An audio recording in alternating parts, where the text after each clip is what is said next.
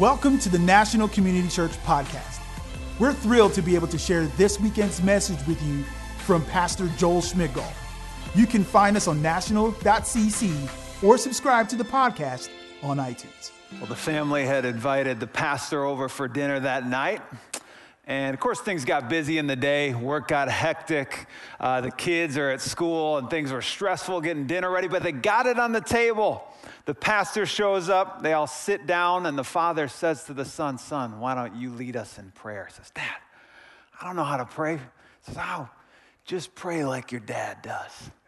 And so the son started in. He says, "Oh, God, why do we have to have the pastor over for dinner?" Imitation. Imitation is sometimes complimentary, but sometimes it's revelatory, isn't it?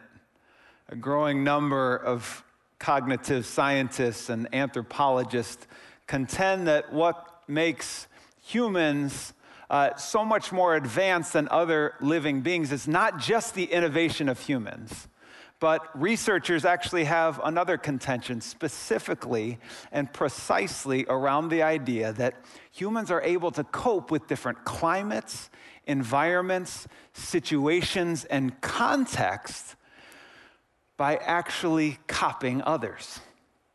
And specifically others that are respected. And so we learn imitation from the very first week that we're born, right? The first week as a child, we begin to imitate others. And so it's really a matter, we'll go for the rest of our lives, and we learn through imitation. So it's really a matter of what we imitate. When you think about imitation, we imitate all over the place. In school, we regurgitate learned information. At home, we imitate the action of our parents.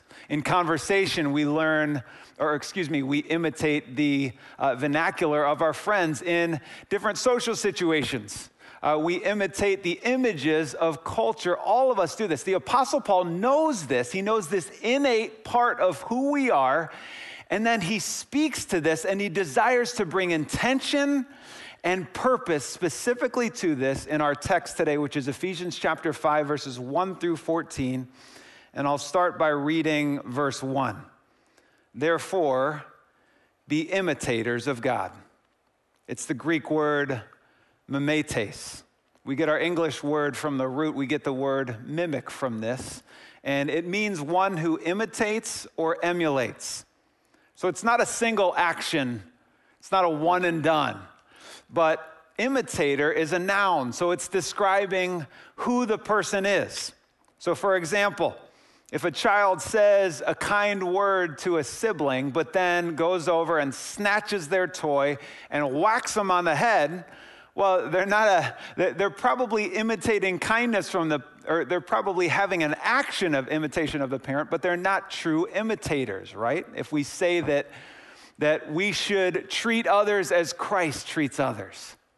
And then we go out and we call someone an idiot for their political persuasion. Well, maybe we had a moment of imitation, but we're not truly imitators. Maybe at that job, in that moment where we repay unkindness with kindness, but then a couple hours later, we go to our coworker and we gossip about what the person just did previously. Maybe we were imitating for a moment, but are we really imitators of Christ?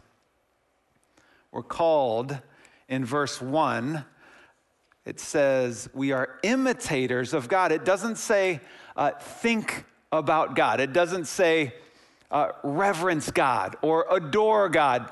Those are all good things, but in this situation it says specifically it speaks towards action. Therefore, be imitators of God as beloved children. James Baldwin said, children have never been good at listening to their elders, but they have never failed to imitate them. Can I get an amen from parents right there? I so desire to imitate my father.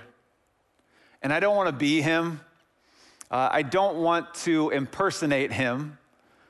But I really want those virtues that that came out of his life and were him. I so desire for those virtues to be in my life as well. Do you know that when you begin to put your faith in Christ, you are made a child of God? And as a child of God, as children, we desire to emulate our Father, don't we? This is a natural calling of who we are in God and in Christ. Let me ask you this. How would you describe your identity? Would you say you're good, you're bad, you're a winner, you're a loser, you fall short, you don't meet expectations? Would you say that you're not good enough? One pastor said it this way. He said, what you believe about yourself determines the life that you live. So if you believe that you're not good enough, well, you're going to live your life like you're not good enough. To the extent or to the degree that you believe that you are beloved by God, to that degree, well, then you live out the Father's word. Do you allow that other voice that you have given so much real estate in your head, do you allow that to be the dominant voice in your life, or do you allow the Father's words to echo, his truth to echo in your spirit and in your soul? Verse 2, and walk in love as Christ loved us and gave himself up for us, a fragrant offering and sacrifice to God. Notice Paul doesn't say, all right, feel love or fall in love, right? No, he says, walk in love. There's action.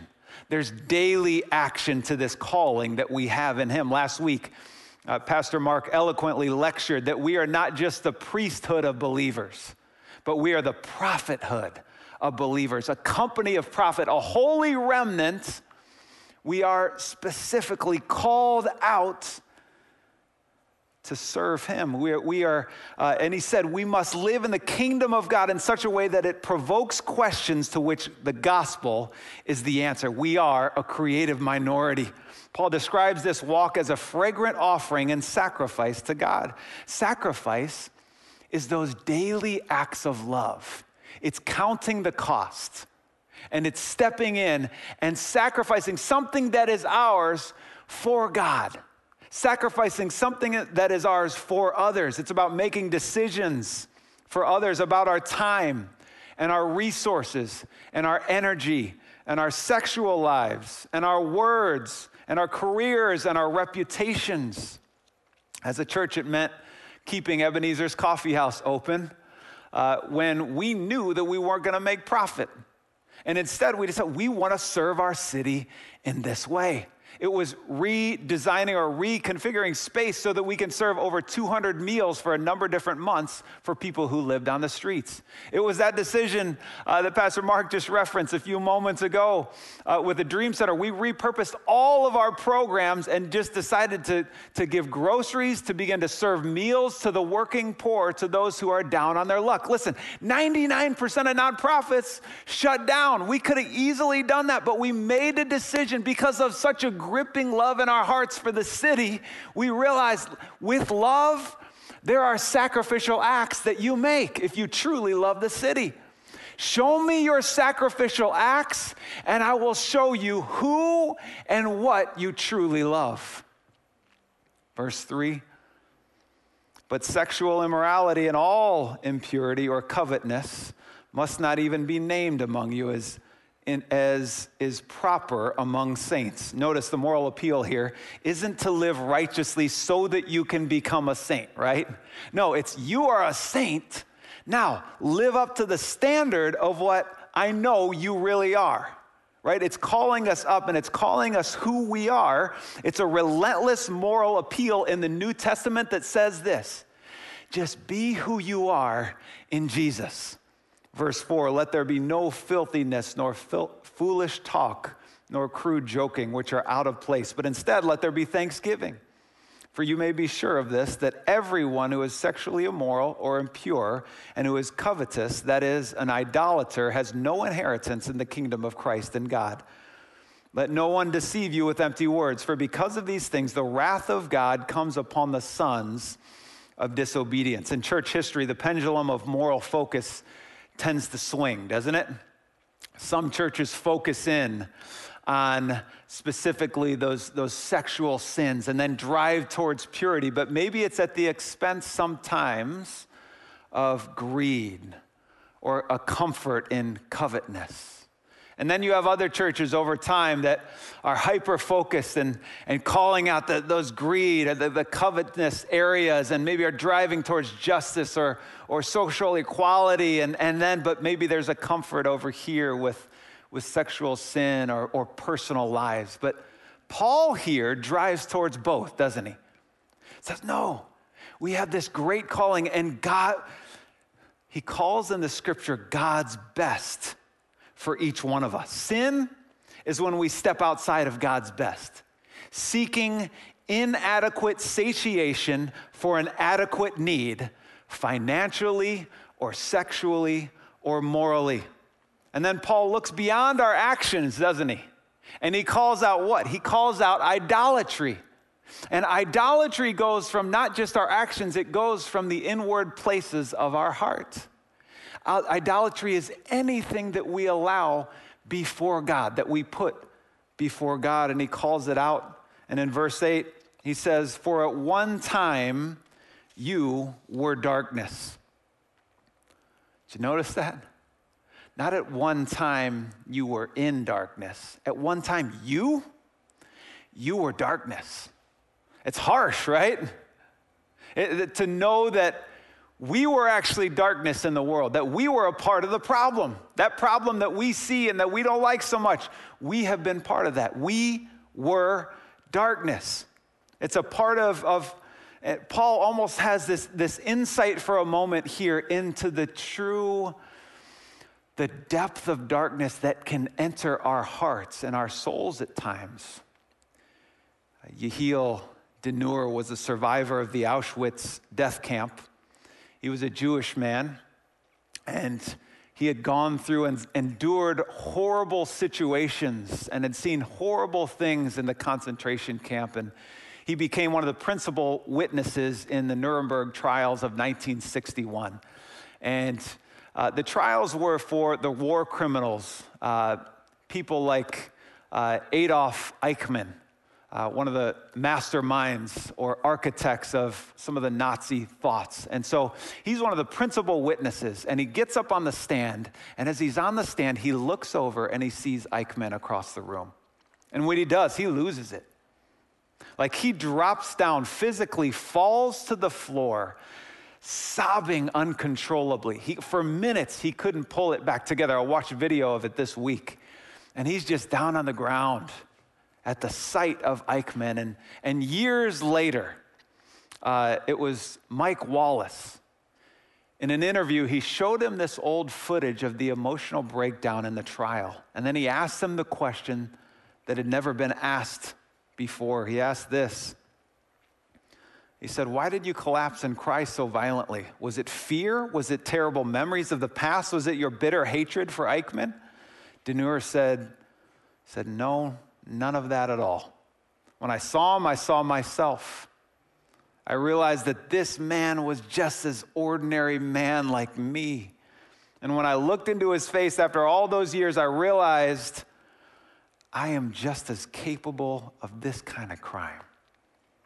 Wallace concluded the interview by saying this. He said, "Eichmann is in all of us." It's a horrifying story, and it's a horrifying statement. What Denur had discovered was what most of us will discover if we take some time to pause, which most of us don't, and examine our own hearts. To understand that given the right circumstances, given the right environment, given the right situation, we all have capacity for evil within us. And it's within our hearts, and right next to love and care and beauty is this place of trouble in our hearts. Jeremiah 17:9, "The heart is deceitful above all things and beyond cure. Who can understand it?"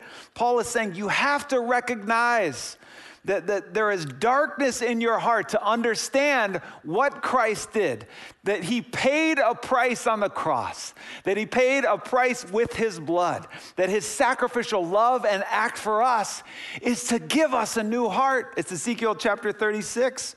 It says, I will give you a new heart and put a new spirit in you. I will remove from you your heart of stone and give you a heart of flesh. In Christ, we are made new. And it's not just on the outside. Though this week a friend said, man, when I committed my life, when I had found faith in Christ, my friend said this. He said, man, you're glowing. So something does happen on the outside sometimes, but it's really for the innermost part of who we are. God changes us. He gives us a heart transplant. He makes us new. Verse 8, for at one time you were darkness. But now, come on, where are my people out there? But now you are light in the Lord. Walk as children of light, for the fruit of light is found in all that is good and right and true, and try to discern what is pleasing to the Lord. Take no part in the unfruitful works of darkness, but instead expose them. That's kind of interesting, isn't it? Come back to that. For it is shameful shameful to even speak of the things that they do in secret. But when anything is exposed by the light, it becomes visible. For anything that becomes visible is light. We were darkness. That is our old identity from the past. Can I just double down on what I said earlier? What do you believe about yourself? Do you believe you're a failure? Do you believe you're not good enough? Or do you understand today what the scripture is saying, that you were? You were in the past. You were darkness. But something now has changed within you. Something is new within you, that by grace, that through grace, by faith, you are now a new creation in Christ Jesus. You have been made new. You are a child of God. You are forgiven. You are light in the Lord. You are a beautiful picture of who God is and of his image in this world. Know who you are today. It's a beautiful thing. Now, what about those of us who feel like me, who still mess up, who still blow it sometimes, who still get off track? Well, there's good news in the scripture of what God thinks of us. Guess what? You're not canceled. All right? We're still in the game. When you're walking, as the scripture calls us to do, to walk in the light, when you're walking, you're on a path, right? And so we're on this path. Now, when we fall, when we get tripped up, it's not that we've lost our identity. It's that maybe we lost our way for just a minute, right? And we trip up and we fall and we're down. And maybe some of us here have lost our way today because of frustration or disappointment or hurt or being overcome or overstressed or fear, whatever it is. We have lost our way today. But listen, what do you do in that situation? Will you get back up? Come on, you brush it off, you get yourself back, and you start walking again. You're still on the path. God is not done with you. He is still working in you, and he is still working through you. Don't let the enemy tell you that you are a failure. Don't let him tell you that your family or that your family's past or your past, anything can stop you from walking in the light that is Christ. You got to put that voice in its place. And you got to allow God's voice to be the stronger voice in you. You are a new creation in Christ. Maybe you're listening here today and you're not following Christ. And you sense some hardness in your own heart. And if you're honest, you're going after the cravings. Whatever you crave in life, that's what you're pursuing. You have no greater purpose in life, or maybe you're here today and you don't have a perspective on what's happening. And you understand that, man, I'm not where I need it. I know there's something more for me, and that's Christ speaking to you. And listen, here's what the scripture says. Jesus says to us, here's what he says. He says, you know what? Just turn around and come on. He says, turn around. It's called repent in the scripture. Turn around, come, and follow me. And we follow him. He makes us new. He gives us salvation, and he changes us from the inside out. There's an old Sinach song called I Know Who I Am. Anybody heard this song before? It goes like this. We are a chosen generation, called forth to show his excellence. All that I require for life, God has given to me, and I know who I am. You ever heard this song before? You mean to stop right there? And it goes on to talk about, I know who I am, and I know the character of God. I know who he has made me now, and I know I am new in him. We got to talk to ourselves sometimes, don't we? We have to declare to God, and then God has us do that sometimes so we also hear with our own ears who we are in him. What voice is loudest? Some of us need to get around the right people, don't we? We're hanging around with the wrong folks, and we need to get into a small group. We need to get into a recovery group. We need to get into a group of faith. But verse 11 says, take no part in unfruitful works of darkness. We've been hanging around with the sons of disobedience, haven't we? And we're called to get people around us to lift us up. And it says, but instead, expose them. So what does this mean, to expose them? Well, I'll tell you what it doesn't mean. It doesn't mean that you are now the Supreme Court on the streets, where you can just go around judging everybody else, right?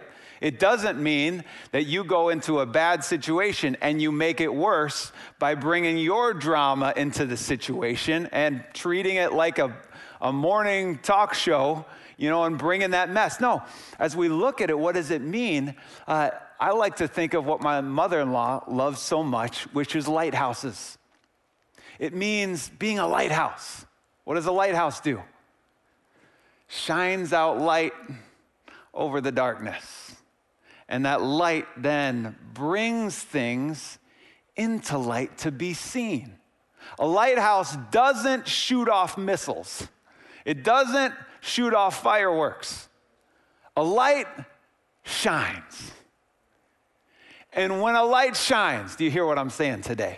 When you just shine, that merely in and of itself, by its own nature, exposes darkness all around. This past Wednesday on the Upper Zoom call, David Grizzle, he called us to pray for those that had hurt us in our past, to pray for those who had brought darkness into our pathway. And then he did something. He proceeded to pray for the kid that made fun of him, or the kids that made fun of him for being too heavy as a child, and led him to get in fight after fight because he was this young, poor kid just trying to make it. And then 50 years later, he just starts praying for him on Zoom. And then something happened. Then somebody else jumped in, and they began to pray for those that had made fun of them for their disability. They prayed for understanding.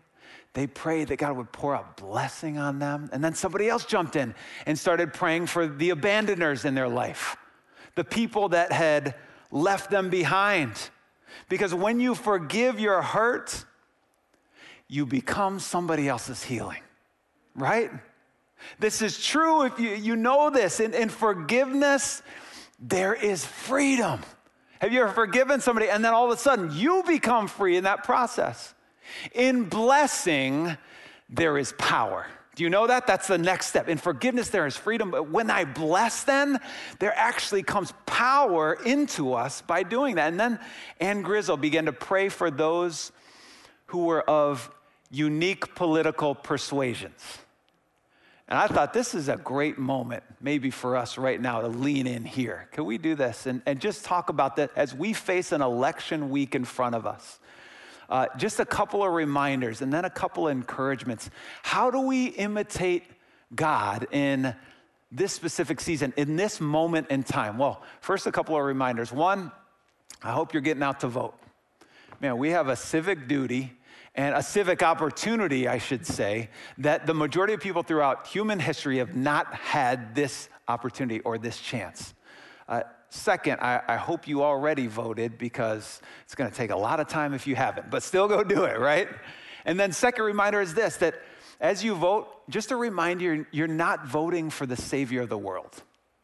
You're not voting for the Savior of your soul either, right? Last week, Pastor Mark referenced the Roman rule season of life. There's a common saying that Caesar is Lord. What they had done was they had intermixed, they had interchanged their politics and their religion. In Philippians chapter 3, verse 20, I'm off notes. Where am I? Philippians 3:20, their mind is set on earthly things, but our citizenship is in heaven. And we eagerly await a Savior from there, the Lord Jesus Christ. Our Savior is not the president. It's not a party. Our Savior is our Lord Jesus Christ.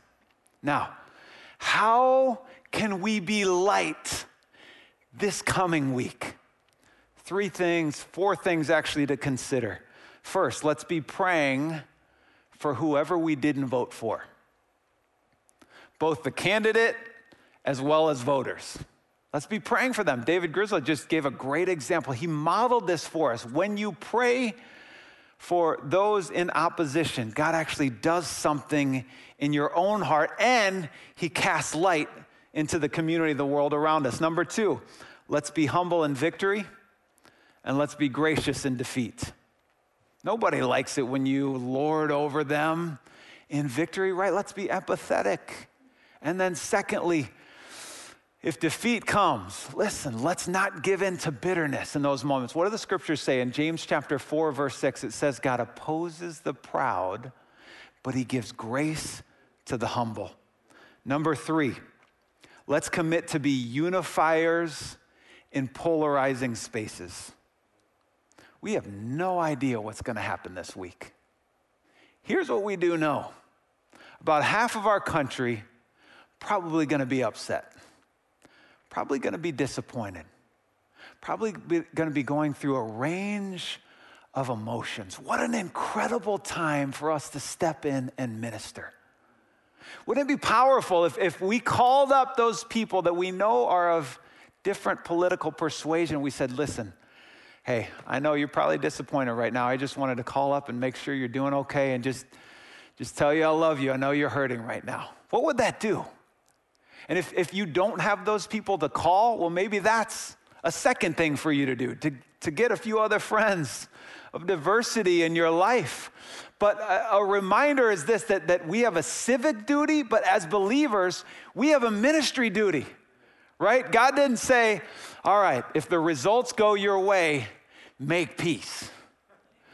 Scripture said, Jesus said, blessed are the peacemakers.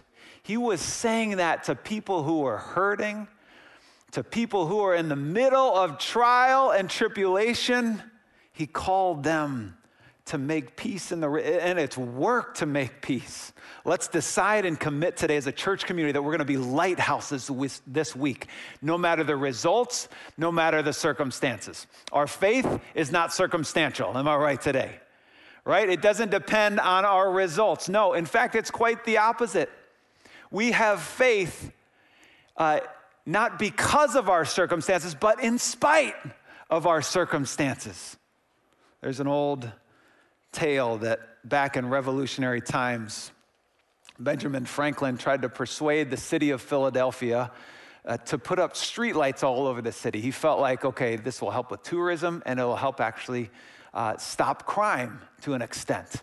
So he makes this big case. City doesn't do it. He's disappointed. So what does he do? He goes home and he buys an attractive lantern, goes home, he puts it up in his front yard, and then every night he goes out and he lights that lantern.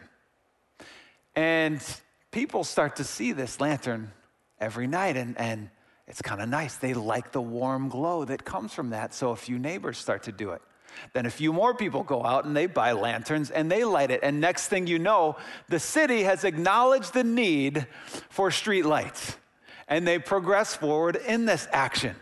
Listen, when people aren't seeing the plan or path or solution like the way you think, just a reminder today, you can't control them.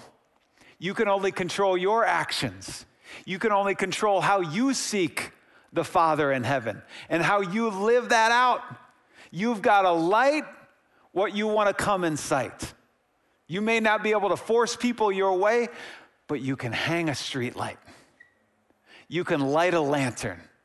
And when you do, the warmth and the glow that comes from that, it's attractive to the people around you, and it will draw people into Christ that is in you.